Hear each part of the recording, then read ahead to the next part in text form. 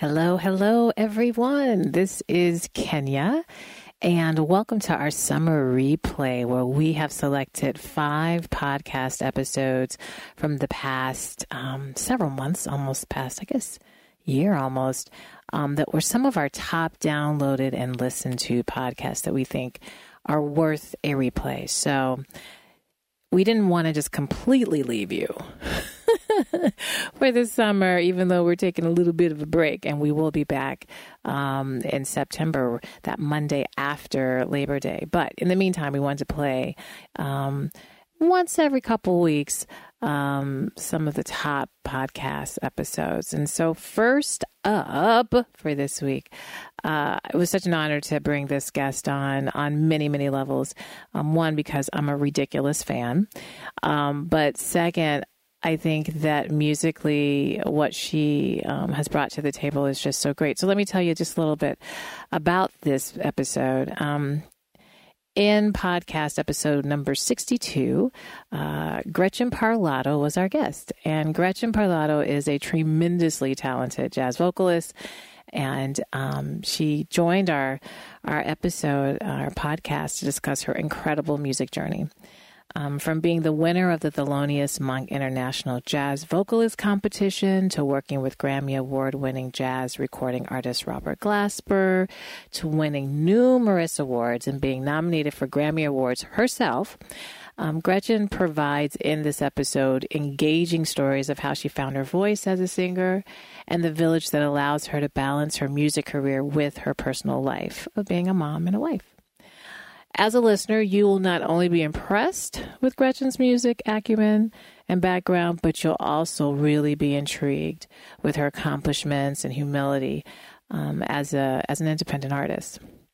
So, to learn more about Gretchen, you can always visit her website, GretchenParlato.com. You can also follow her on her social media, Twitter, Instagram, Facebook, at Gretchen Parlato. But in the meantime, please sit back and enjoy this episode, which is an interview with the dynamic Gretchen Parlato.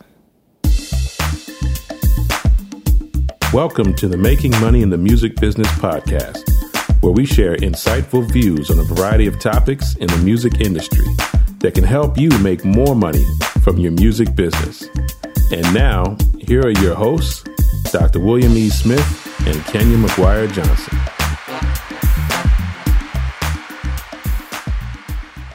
Hey, Kenya, we are back. We are back, Dr. Smith. How are you? I'm doing great this lovely Thursday morning that we're recording this. Yeah. And listeners, if you hear a lawnmower, you know what? As soon as we start, he just wanted, my lawnmower guy wanted to be a part of our podcast today because it's so darn special. Exactly. Such a good one. Such a good one. All right. Anyway. We'll make it happen regardless. So what's shaking? What's happening? Well, I know you're very happy about today's podcast, but before we jump into that, we will get our music tip done. And the music tip that I have is an app called Avid Scorch. And it is an app that you can use. I know it's on iPhone, and I'm pretty sure that it's on Android too, but I know it's on iPhone because my colleague over at the university showed it to me this week.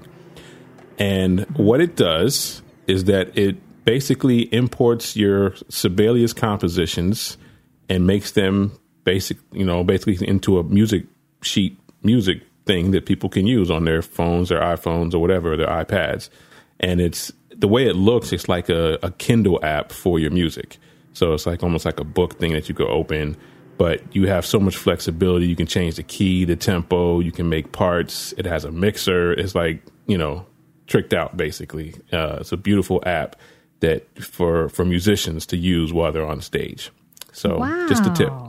Nice. You come up with like the best tips. This is why I always assign it to you, because I would come in saying, hey, there's this new piano keyboard called Casio. I would have really lame tips. So I'm really, really excited. But that sounds fantastic. Wonderful. Yep. So awesome. Check that out. I have to look into that myself. No, I have to look into that. Well. Yes. So I am I'm trying to hold it together and not be too angry that a lawnmower is behind me because I'm so excited about this interview. Before I bring her on, though, and she probably doesn't know all of this, but I'm gonna say it. I'm gonna say it. I think that I first heard this artist's music. It had to be at least maybe like 7 or 8 years ago. And I had a friend, a very dear friend. His name is Kevin Ingram. I'm going to say his name because I know he's going to be listening to this podcast. And he was like, I got something you need to hear. And I'm like, oh, okay. Because, this was when I was just starting to get back into my own music career and so forth. And he gives me this song and I'm on the trail doing, working out, walking, running, whatever. And I hear... And I'm like, I could sing the lyrics of the song, but I'm like, what song is this? This is crazy. I know this is a cover, and I'm even saying the lyrics, but what is this? This is amazing. And it was Weak by SWV, originally by SWV. But this artist covered it and killed it so bad. And I'm like, who is this? Who is this person? I have to know everything about her. And so since then, I'm an uber fan, but I'm also just really, I think that in this day and age where, I don't know, sometimes I feel like we're lacking talent and originality and simplicity all mixed together. And I think this artist does this so well. So I'm a huge fan, but I want other people to hear more about her and her story and how she's even making it in this crazy music industry. So hello, Gretchen Parlato. How are you? Hi there. I'm great. You just made my whole day with your story. That's cool. Yes, girl, come on now. I was like, okay, wait a minute. Who is this? And then, I have been listening to Robert Glasper for years, really early in his career, since he was probably like 19. So I've been following Robert. And the moment my friend told me, Robert Glasper did this arrangement, I'm like, it's all coming together now. Right. And because, yes, he's a beast in so many ways. And it's cool. And it's cool for people it's cool that you knew of his beast mode forever. Because now I feel like everybody knows, but it's kind of like, this was even before he was a big deal, but now he's a really big deal. So it was, it was a while ago, and so I think anything that he touches becomes that kind of gold. So I was really lucky to have a friendship with him and work with him. And your reaction is exactly the one that we Robert hoped for, was like in the arrangement of not even going to the chorus of the song till the end, so that it takes the whole song for people maybe to not quite remember. Oh yeah, and then you just go to the hook once and then it's done. So yes, that's cool. And that's what's like so brilliant about and yeah, like you said, I mean, Robert does that. Like, that's his magic spot. I mean, he can take a song and just do the mess out of it. It's just like, are you kidding me? Yeah. But you, and we're going to bring Robert next time. We're going to invite Robert and ask, how the heck do you do this? But to you, I want you to be able to share. We always let the artists, I don't do whole long bios and all of that. I really like for artists to tell their own story. And so there may be people out here who, I know a heck of a lot of people are going to know who you are, who listen to our podcast, but there's going to be many, many more who may not know. So if you could just share who you are, how you would define yourself as an artist, and how you've gotten to this point. I always start by saying I was kind of born into the art world. I have all kinds of artists, specifically musicians, in my family. So I just from birth, it was known to me that to be an artist in any kind of genre is an important profession and a necessary one. So, and I just could see firsthand from my parents, from aunts and uncles and grandparents, just the joy that somebody can get. And success measured not just financially, but just with happiness, and just the necessity, of art in the world. So I just happened to fall into it. I loved singing, and it was just nurtured from the very beginning in at home and in school. I went to an arts high school in Los Angeles, LA County High School for the Arts. Then I went to UCLA and studied ethnomusicology and jazz studies, and then did the Thelonious Monk Institute. And then my California days, I thought, let me see what New York is like and what that has in store. So I moved to New York, and I've been on the East Coast, I guess, over 15 years, and made a bunch of albums, and got married and have a 4.5-year-old son. So I've taken a little bit of time lately just to kind of enjoy motherhood but now I'm creating a new project. It's kind of in general, it's kind of a Brazilian sound and kind of honoring my love of that music. So that will be recorded soon and released when we're ready. And it just feels good to kind of dive back in after taking a little bit of a breather.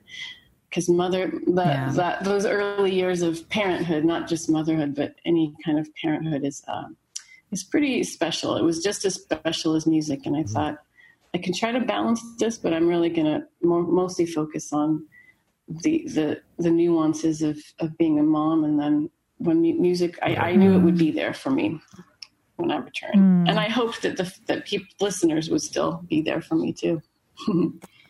Oh, yeah, girl, we're waiting. Don't worry about that. You take your time. And we're going to talk about mommyhood in a moment, but go ahead, Will. I know you want to get into it. Well, when you have, and I know I'm not stepping on Kenya's toes, but you're like she talks about you all the time. Let me just put that out there. So she's holding it back, but she's gushing right now.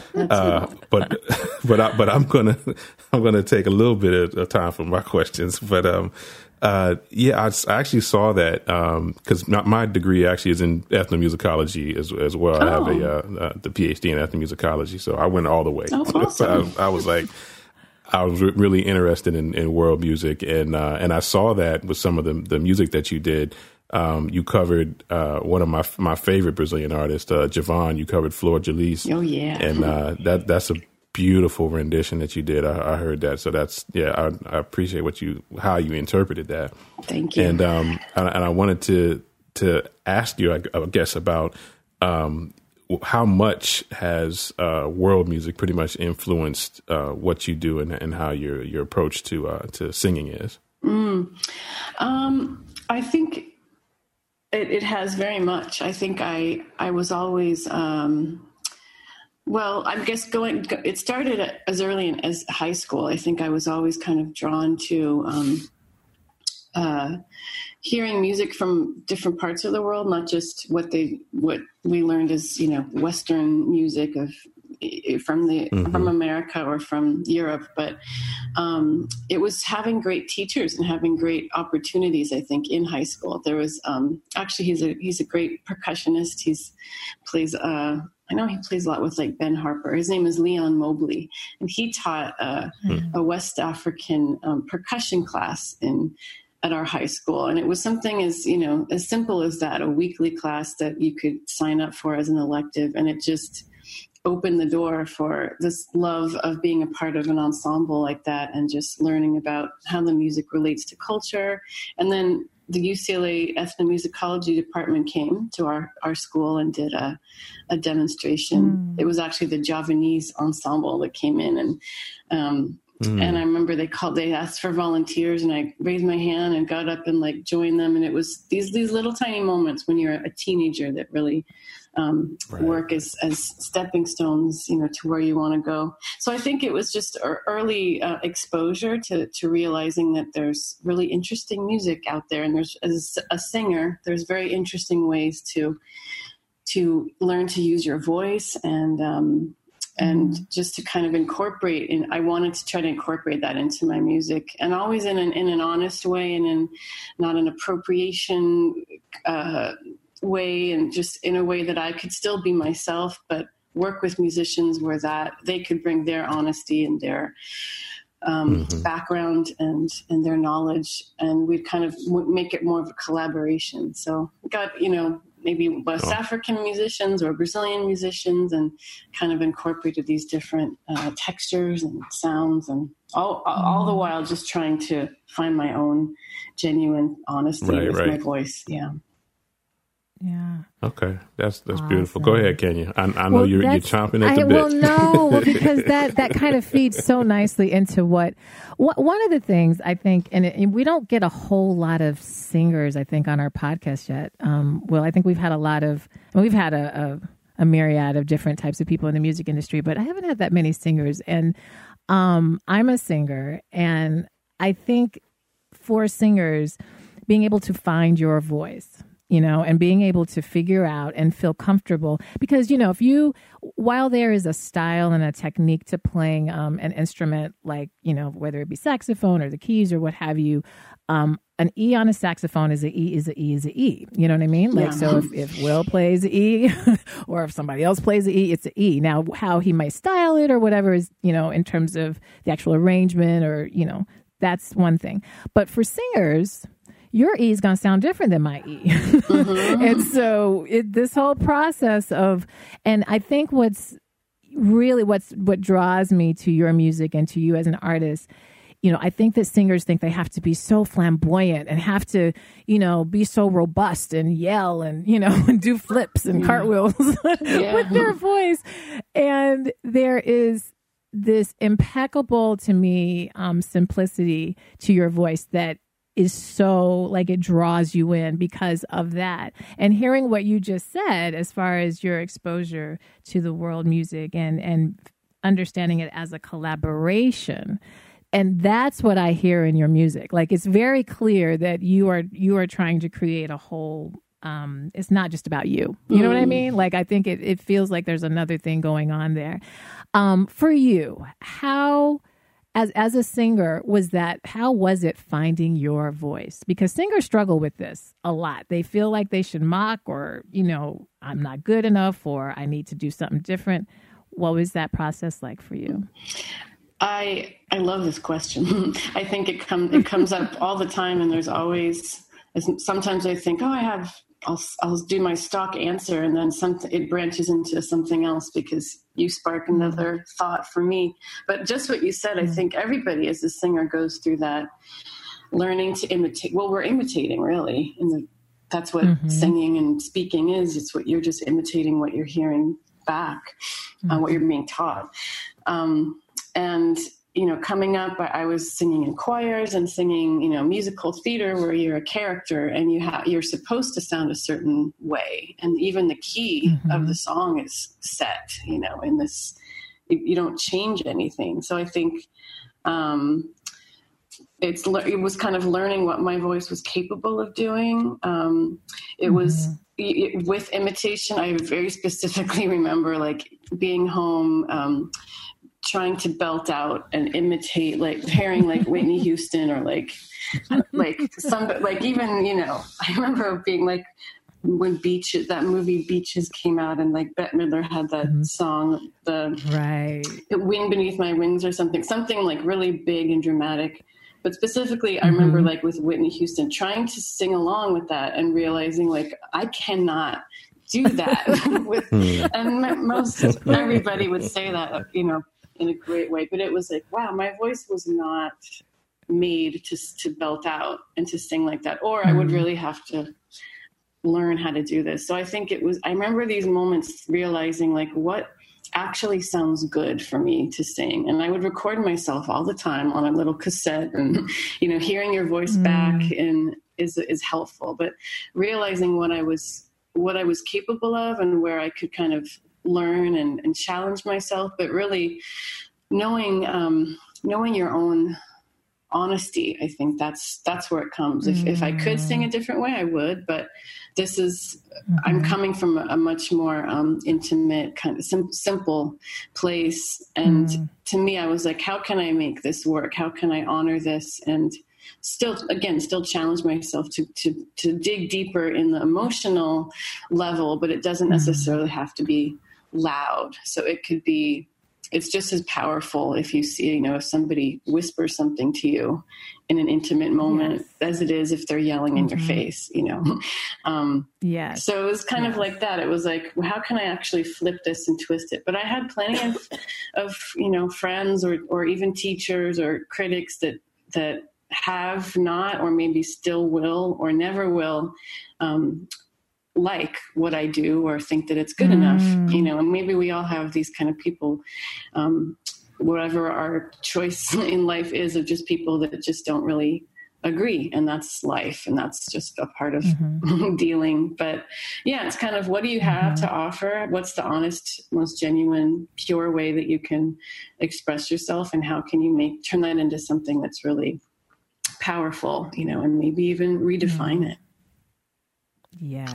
And I've heard that, cause I've heard, some of the singing that you've done with, what was the song? I did hear the weak version, but then I heard, All That I Can Say and a couple other tracks, but, the way you blended with Kendrick and a couple and the other guys, and just basically, it sounds like a Miles Davis approach, where you're creating space and allowing the musicians to do what they do. But I want to ask, because it's basically, you've established your own style at this point. But before, when you were coming up, you hadn't established it yet in terms of people knowing you, that's and bringing you on and collaborating and doing all that stuff. And so, and even in the Thelonious Monk competition. So I guess I want to take that sort of snapshot in time and look at that Thelonious Monk competition, and how did you hold your ground in that environment where it's like the whole point is competitive, and you got Quincy Jones and you got all these people, quote unquote, judging you on your performance, and you're not doing the Whitney Houston, and you're not doing you're doing you. And how did you hold your ground in that? And then also after that, what was the feeling like after you actually got through it? Oh yeah, that was an amazing, like you said, snapshot. I always just figured this is all I can do, so I'm just going to, I'm going to try to, participate in this competition and just be myself. And I don't know, I guess that comes from your upbringing. It comes from something, that's kind of built up from a childhood into, adolescent. And then and I was in my 20s then. So it was like, okay, let's, all I can do is I've studied hard. I've worked. I've been in school forever. So I know that I can only do what I do. And it's a silly, simple thing, but that's really what happened. But again, it's a competition. So you're right. There was all different kinds of energies there, and all kinds of performers. And I think, the first thing I think of is I think they take into consideration your quote performance, but it's not the only thing that you're being judged on. Yeah. So I think if it was just like what do you look like and how are you moving around on stage and are you engaging in this way, I probably wouldn't get a very high marking. But I think that that was considered, but it also was about your musicianship and your, all these, all kinds of technical and kind of spiritual, emotional aspects of what you do as an artist. So, I think it was, I'm just lucky that there was conversations, I'm sure, among the judges of like, how do we put these 4 finalists in order of, winner and these different places. It's a funny thing to be judged like that in art, but it also exists, and I'm glad I did it. But I think it was someone like Quincy Jones who was one of the judges that was, I remember hearing that he was part of his his words were that I was a musician singer. I think he said something like that. So I'll appreciate that, where it's like, I think he could hear that. And, you know, to me though, it's not, there isn't a best, you know, there's just opinions and there's just, but it was a wonderful experience. And of course it's great to participate in, and it definitely gives you, some visibility and kind of lets people kind of listen and lean in a little bit more than they might have before, or maybe they wouldn't have at all. Right. So it was an amazing experience, and it really definitely another stepping stone that led to recording an album and just kind of getting recognition from Herbie Hancock and Wayne Shorter, and, you know, getting their pat on the back, so to speak. Yeah. Awesome. There's so much. Lord, I got 28 questions. Okay, I'm going to narrow them down. I'm narrowing them down. But I think when you just said you're a musician, singer, yep. Your music is, I mean, it's so funny. I'm in Chicago, and so I know my band is going to freak out because I haven't told anyone that we were going to do this interview, because I was like, no. They're going to tease me and whatever, because they know how much I love your music. But we all sit down and like analyze, like, I mean, you know, I've performed Week because it's so freaking fun, because it's a challenge. Like it's a challenge to stay simple for me as a singer, and for the band to just go and then still have space and still, I mean, it's like, I don't know, it's like a fun maze, you know, going through your stuff. That's cool. I know it's like an opposite kind of twist of like, how simple can you actually make this melody instead of reverting to like the runs that we've heard a lot. And, you know, and that's how you can make it your own. It's like simplify it, and then you add whatever ornaments you add are your own. That's my goal. Right. And you do it. I mean, and so that I think when you said musician, singer, that's you definitely are that. Well, I'm going to shift gears just a little bit, and you kind of brought this up, and I want to bring this up because we have a lot of artists who are listening to this podcast. Usually every week we're trying to give them tips and skills how to navigate, you know, this whole music industry, and the industry is changing so quick, and A, B, C, D, E, F, G. There's just so much to it. We rarely get to talk though about balancing family life and this thing called music, which I'm a mom as well. I have 2 boys. And, you know, for me, I got back, I did music growing up, much kind of like you were describing it, but then I stopped because I didn't grow up. My father was a drummer. He never went pro. So I think it was really brilliant that you grew up in understanding that art is important and that it's valued and that it absolutely is a career and it's something that you can do. And I didn't really have that understanding growing up. So I took a pause, and, you know, because I didn't think that was real work to do something that was so fun, you know, for me, like music. And so I got back into music later, and I didn't get back into music until after I had my second child, which, you know, in itself was like, you're going to do what, Kenya? But I knew for me, actually having the second child pushed me even more to make sure I lived as authentically as possible. Like it was a huge wake up call for me having children that I better, you know, I have this awesome responsibility, but I've got to be honest to me because they are literally holding on to, you know, my actions and my energies. And if I'm not doing me, they're, you know, they hear my words, but they hear or they feel my energy. So for you and those listeners who are trying to balance, you know, their family life and trying to do music, and it's a tough thing, how have you been able to do that, or are you even doing that? What's your take? What's your take on that? I know I think every day we're still figuring it out. Well, I mean, in my case, it's I'm married to a musician as well. So my husband, Mark Juliana, he's a drummer. So we're both active. Yeah.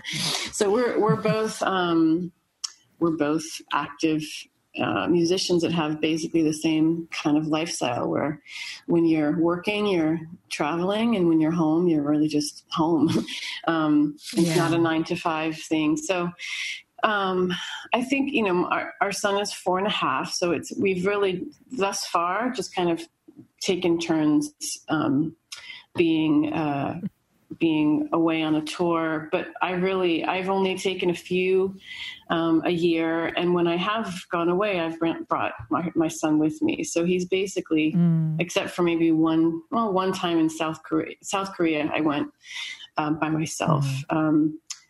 And in 4.5 years, maybe 2 times, I actually went alone and kind of came back. So he's been with me all this whole time. So that is the balance. The balance is just, okay, what do we need for us to be together? It's going to be great, but then what do we need so that I can be a mom and then also go to sound check and put makeup on and do the gig. And then, either Mark has come with me if he's not working, or my mom has been a wonderful help as kind of a caretaker. So you end up traveling with one other person. Or actually sometimes we've gone as a family and both been on stage, and my manager, Karen, who's wonderful and very nurturing and motherly, will just hang out with our son, backstage for that time. And so you figure it out. But I think, as you know, once you become a mother, you're not thinking of yourself as number one all the time, or everyone might be individual of how much of a percentage they're actually putting themselves first.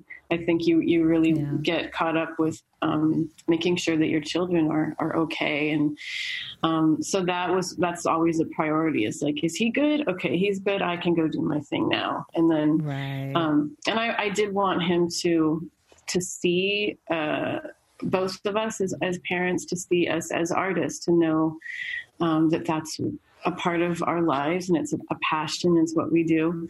That being said, he doesn't enjoy my singing. I hope that someday he will, but he does not want me to sing. That's hilarious. I know. I mean, I can see how on the stage as a performer, he doesn't like the attention that I can't be a mom. So it takes me away from him, the role as a mom. But even at home at bedtime, it's kind of under his conditions. I can sing stuff that he wants to sing together, and if it's a real playful moment. But if it's like bedtime, I'll say, "Can I sing you something?" And he's like, "No, thanks." And he's like, he's not into it. So I get really deep about it and think like maybe he's just so emotionally connected that it's just too heavy for him and he can't take it yet.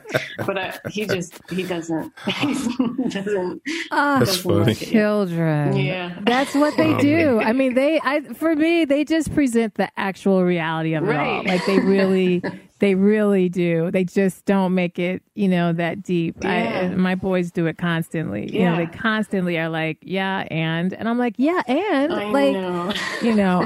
I just did this event where MC Lyte was featured, and I'm trying to explain to my teenager, because I have teenagers. So I'm trying to explain to my teenage son, like, this is MC Lyte. And he's like, yeah, but it's not, Migos. It's not Drake. It's not. I'm like, well, oh my God. I said, we're not even going to do this. Like, so he doesn't see the impact of mommy doing this event with, it's really not a big deal at all to him. And it's, it is a very, but it helps to me keep you pretty grounded, exactly. pretty quick. I know. It's and it gives you have a good sense of humor for sure. We need that. Yeah. Well, I think you pointed out the whole notion of village, and so listeners, I think it's very important when you are trying to balance these multiple things and trying to be successful in your music career, that you understand you cannot do this alone. Like, this is yet another moment of you have to have help. You have to have, it doesn't have to be the masses per se, but you need to have people on your team that are, stepping in when need be, and helping, guide. And that's any parent. I mean, I don't care what job you do. Yeah. Whatever you do, you gotta have that village. Definitely. I want to real quick before, because I know we're running low on time. I want to bring in the conversation about signing to a label, and you signed with Oblique Sound, and how does that? I know you can't go into details about the agreement, whatever, but how what made you comfortable in signing the deal and giving over pretty much your independent status, And also, how does that, how is the business structured? How is your personal, I guess, business structured in when you align yourself with a label like that? Yeah, I think I've always considered myself an independent. Well, that label, it actually is not active anymore. I think they. Okay. Yeah, so and that's the only label I've been on. Otherwise, it was just independent. And even now, thinking of putting out another record, I'm not on a label. So it's a conversation to have of like, should I just do it myself? Should we shop it around? So I think as an artist, it's luckily nowadays you can do a lot independently. But I've never been on a major label. So my story is really just, maybe it's the village, again, of like, I have a great, right. You get people that you hire manager, you hire, booking agent in the States, booking agents, worldwide. Publicists can do wonders, and that might be independent from the label. And to me, I just care a lot about every little detail of putting an album out, whether it's obviously the music and but also visually, I care about what the font choice is, and I care about the art, the design, the layout. So working with Oblique Sound was great because we could kind of work together, and it was a label that could help support, but it also I didn't just give away all of my artistic license, creative control. So that's my short story of it. So even in the future, I'm not sure when we release the album. I would hope sometime next year if it will be independently released or on the label. I think, like I said, it's all possible. But maybe it's just hiring the people to do what they know how to do best if you don't know how to do it yourself. Right. Yes. Right. Yes. That's yet again another artist saying, get your team. Yeah. Oh my gosh, get your team. And you're right. Karen has been wonderful. She's, she was actually responsible for making sure that this interview happened today. So I have to give her a big thank you. Yep, and thanks, Karen. We should all want to have, a Karen on our team, that's really looking, that's really looking out for us. Cause that's, it's really important. And to try to do it all by yourself is, it's just not going to work. You're going to be very non-productive. Yeah. So. And then it allows you as an artist to just focus on the art, and it's a very freeing feeling. Yeah. Yeah. Wow. Well, we are getting to the end. Yes. This has been, it's so quick. I feel like my wedding day felt really fast. Like I barely remember it. Oh, yeah. Like I really, seriously, it wasn't until I watched the video that Gretchen, I was like, that happened? Huh? You've reached the status where she remembers the interview with you like her wedding day. No. I'm saying. No, what I was saying though is how quick. I know what you're saying. I'm just messing with you. Don't tease me, Will. He's giving me a hard time. No, I remember. We're all married on this. I remember. I didn't even eat at our wedding. I remember realizing at the end of the night, I didn't even eat anything. All of the great food that we chose, I didn't try any of it. I know. Well, that's a good thing. Right. Yeah. And so that's how this has felt. It's like, it's been so cool. You're so in the moment that you're like, oh my God, it's done. So before we leave, if you could just share how people can follow you, website. I'm so excited you have a Brazilian. I love Brazilian music. So the fact that you're working on that project, oh God, it's going to be, it's on now. I'm really going to be a fan. But anyway, if you could just share your social media and how people can keep in touch. Yeah. Well, if you just put my name, GretchenParlotto.com. We've had a website since the beginning of websites, because the village, my mother is a web designer. So that's where the most information would still be. But you can find me on Facebook. You can find me on Twitter and on Instagram. If you just my name. I haven't branched out into any other social media, if there is one.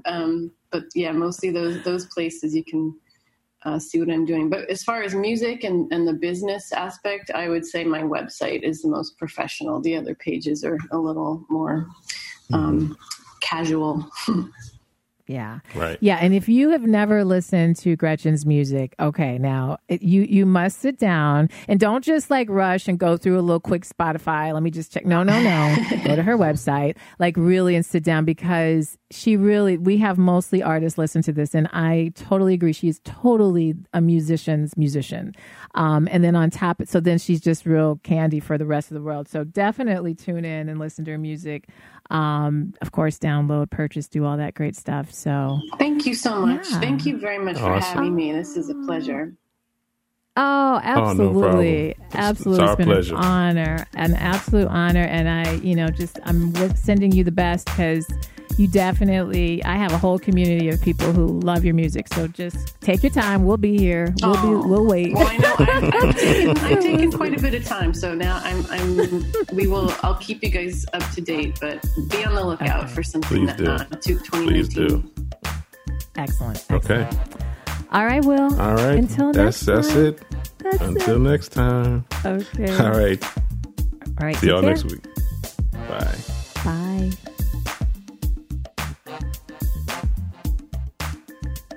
Thank you for listening, and we hope you've enjoyed this podcast episode. Please leave us a comment on our page. If you would like to contact us about a specific topic, you can email us at info@creatingcrimson.com or drwsmith@makingmoneyinthemusicbiz.com. If you would like to schedule a consultation session with Creating Crimson, you can fill out the contact form at the bottom of the website at creatingcrimson.com. If you would like registration services for your music project, you can visit makingmoneyinthemusicbiz.com and go to the registration services page. Please fill out the contact form, and we will get back with you promptly. If you are interested in advertising on our podcast, please send us an email at drwsmith@makingmoneyinthemusicbiz.com.